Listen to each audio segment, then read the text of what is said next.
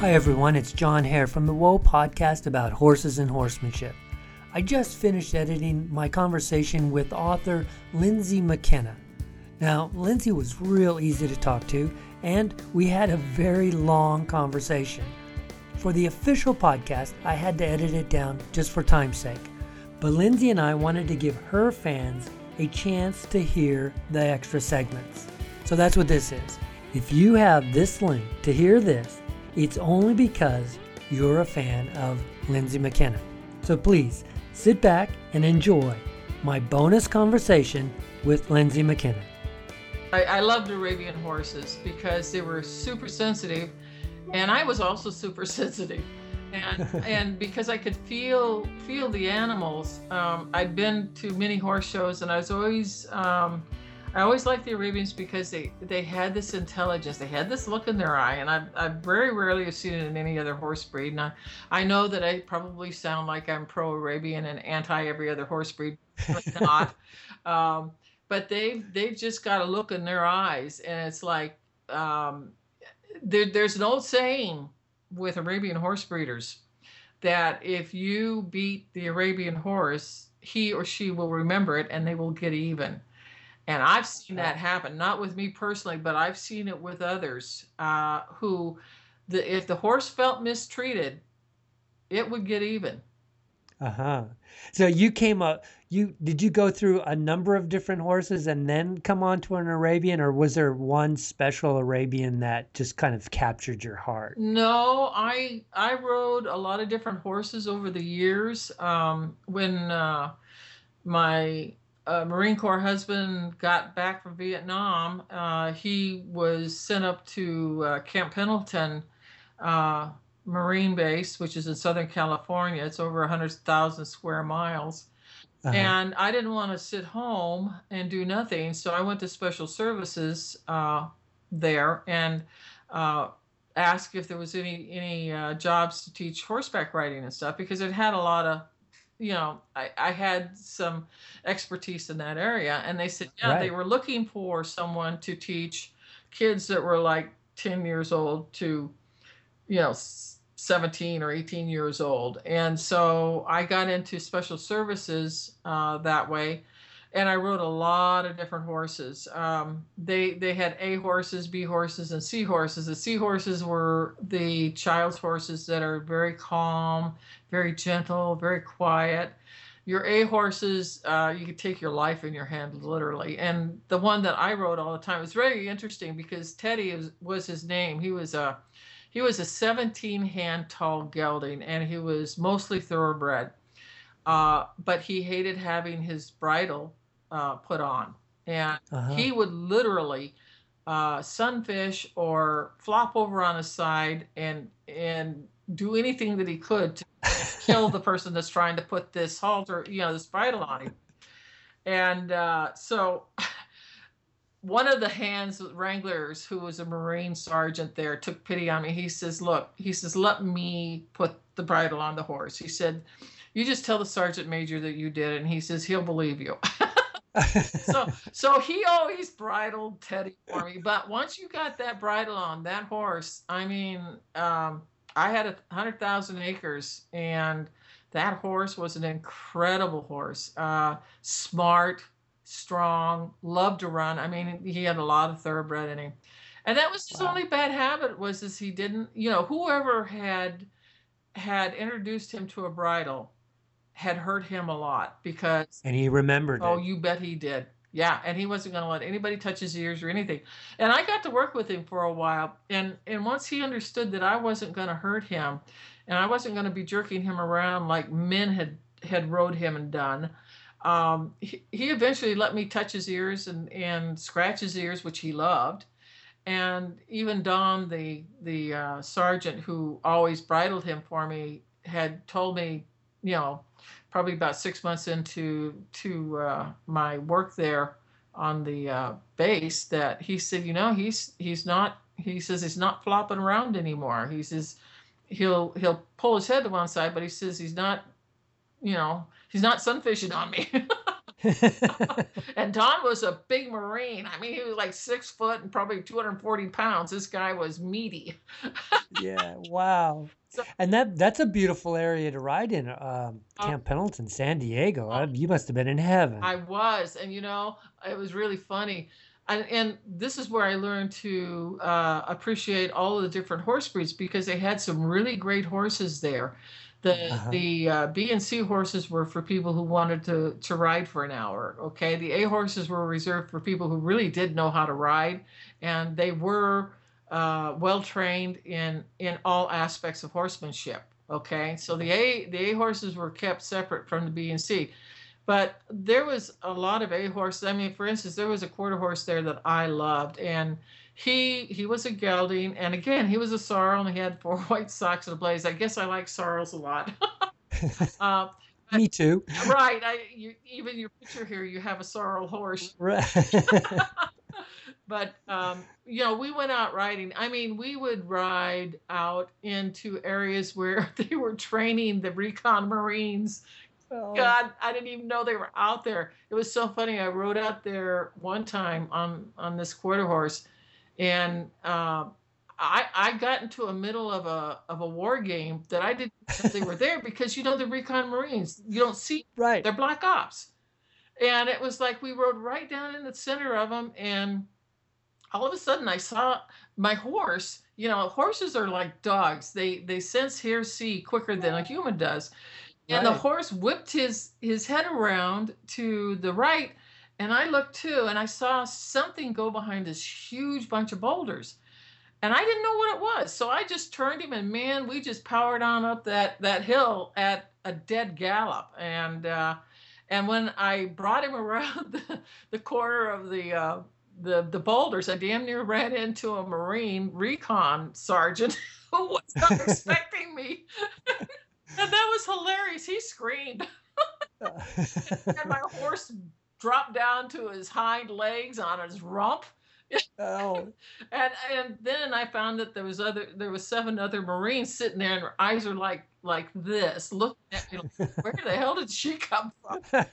And so the captain who was with this team, or I think he was a lieutenant, came over and said, "Ma'am, you're going to have to come behind here, and you're going to have to get off your horse, and you're going to have to stay with us for a while," because he says we're in the middle of a combat mission. Oh, okay, fine. I says, "Are you guys shooting real bullets?" And he smiled and said, "No." I said, "Good, okay." So I stayed with him for about 2 hours, and I learned a lot. They were very nice guys, and they loved the horse. Some of these horse stories are going to be showing up in my new series for Kensington, the Wind River Valley series. And because it's about military vets coming home and then going to into ranching to try and get their lives sewn back together because they all got PTSD of some level of nature, and working around horses. I have one coming out. I don't even have a title on it yet, but the hero was a wrangler, did come up, live on a ranch, and he's working with a horse that would just as soon kick you as not. And I've been around, and so anything I write about, I've had experience with. And, I think it's important that if you're going to write stories like this, you should know what you're talking about. I mean, research only goes so far. And I really believe that in writing, good writing, the people that are writing who have done it have a level and a nuance and a depth to them that can never be,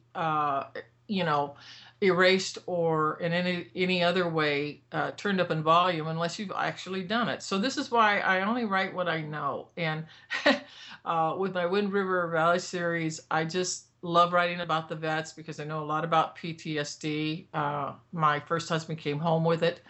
And I had a lot of friends that either died over there in Vietnam or came back, and we were good friends. And they were just totaled by the PTSD. But back in that day, it wasn't called that. It was just called battle fatigue. And it wasn't until 1980 that PTSD was actually diagnosed and it had a set of symptoms. So, and I want to write about these things because these men and women are coming back from the Middle East, and they've seen things that you really don't want to see. I was one of the first women volunteer firefighters in Ohio in 1980. I was with a group of coal mining guys who were volunteers in West Point, Ohio. My husband happened to be there too and had volunteered, but I was the only woman. And I wanted to serve my community was what it was. Okay. And I was home during the day. We had horses then. We had our horse ranch, or Arabian Horse Ranch at that time. And we were in Lisbon, Ohio. And Dave had this radio monitor, and if the tones went off for our station, which meant there was a fire and somebody was calling in for help, then you had to race down there in your truck and jump into your fire gear. And a lot of times you either, especially during the day, there might be one person available or two if they were home sick, and that was it. Because I was home during the day, I was either driving the fire truck or I was driving the water tanker. And there was usually one guy home that was sick, and he'd come running, and the two of us would go to the fire and then call mutual aid because there was only two of us. And if we had a structure fire, we needed a whole heck of a lot more help than what we could render with two people. But the upshot of this, telling this story, is that I really understood and PTSD, because I saw things as a firefighter, and later on I became an EMT in Arizona. I really began to understand why people had PTSD. And for whatever reason, I have the type of personality or character or God only knows what, I can deal with blood. I can deal with any kind of trauma, and I'm thinking above it. I know what I have to do. I'm cool. I'm calm. I'm collected. And so, but that doesn't mean that I don't take it in and absorb it. It's just that later I go throw up. Okay, seriously, or I can't sleep, or I have nightmares about it. And so I really began to understand what PTSD is, because firefighters get it too, and so do paramedics and EMTs. It isn't just the military. But anyway, from my years as a firefighter, I was able to take that information, and then I can weave it into the Wind River Valley series with the characters, because I know what it's like, because I remember my own emotions and thoughts and reactions to the horror or the trauma or the shock. So, and then on top of that, I was taking care of all of our horses, and I was training them and breaking them and riding them. And, we had foals and babies on the way, which we loved. So I think that kind of helped me, because being around the horses was very calming for me. Being around them was like being around my own kind. I know I didn't have 4 legs, but I used to literally, we had 20 acres there, okay, and a huge barn.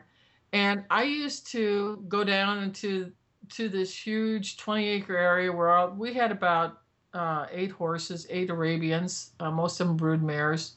Well, all of them brood mares and their foals. And I just walked down there, and I would go sit, and all come over to me, and we would all stand there, and I would just pet them, and they'd hang their heads over my shoulder, and, or come in front of me and want their ears scratched or their forehead scratched.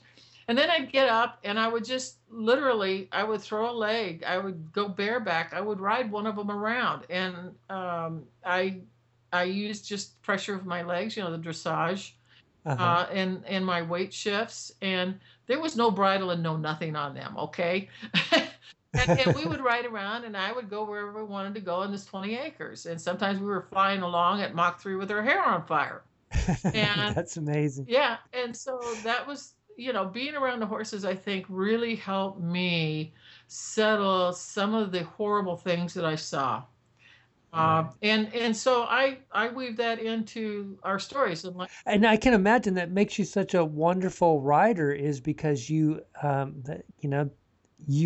had so many life experiences. You were in the Navy, you were you had the ranch, you were out there living your life and being a volunteer fireman, and you saw these wonderful things.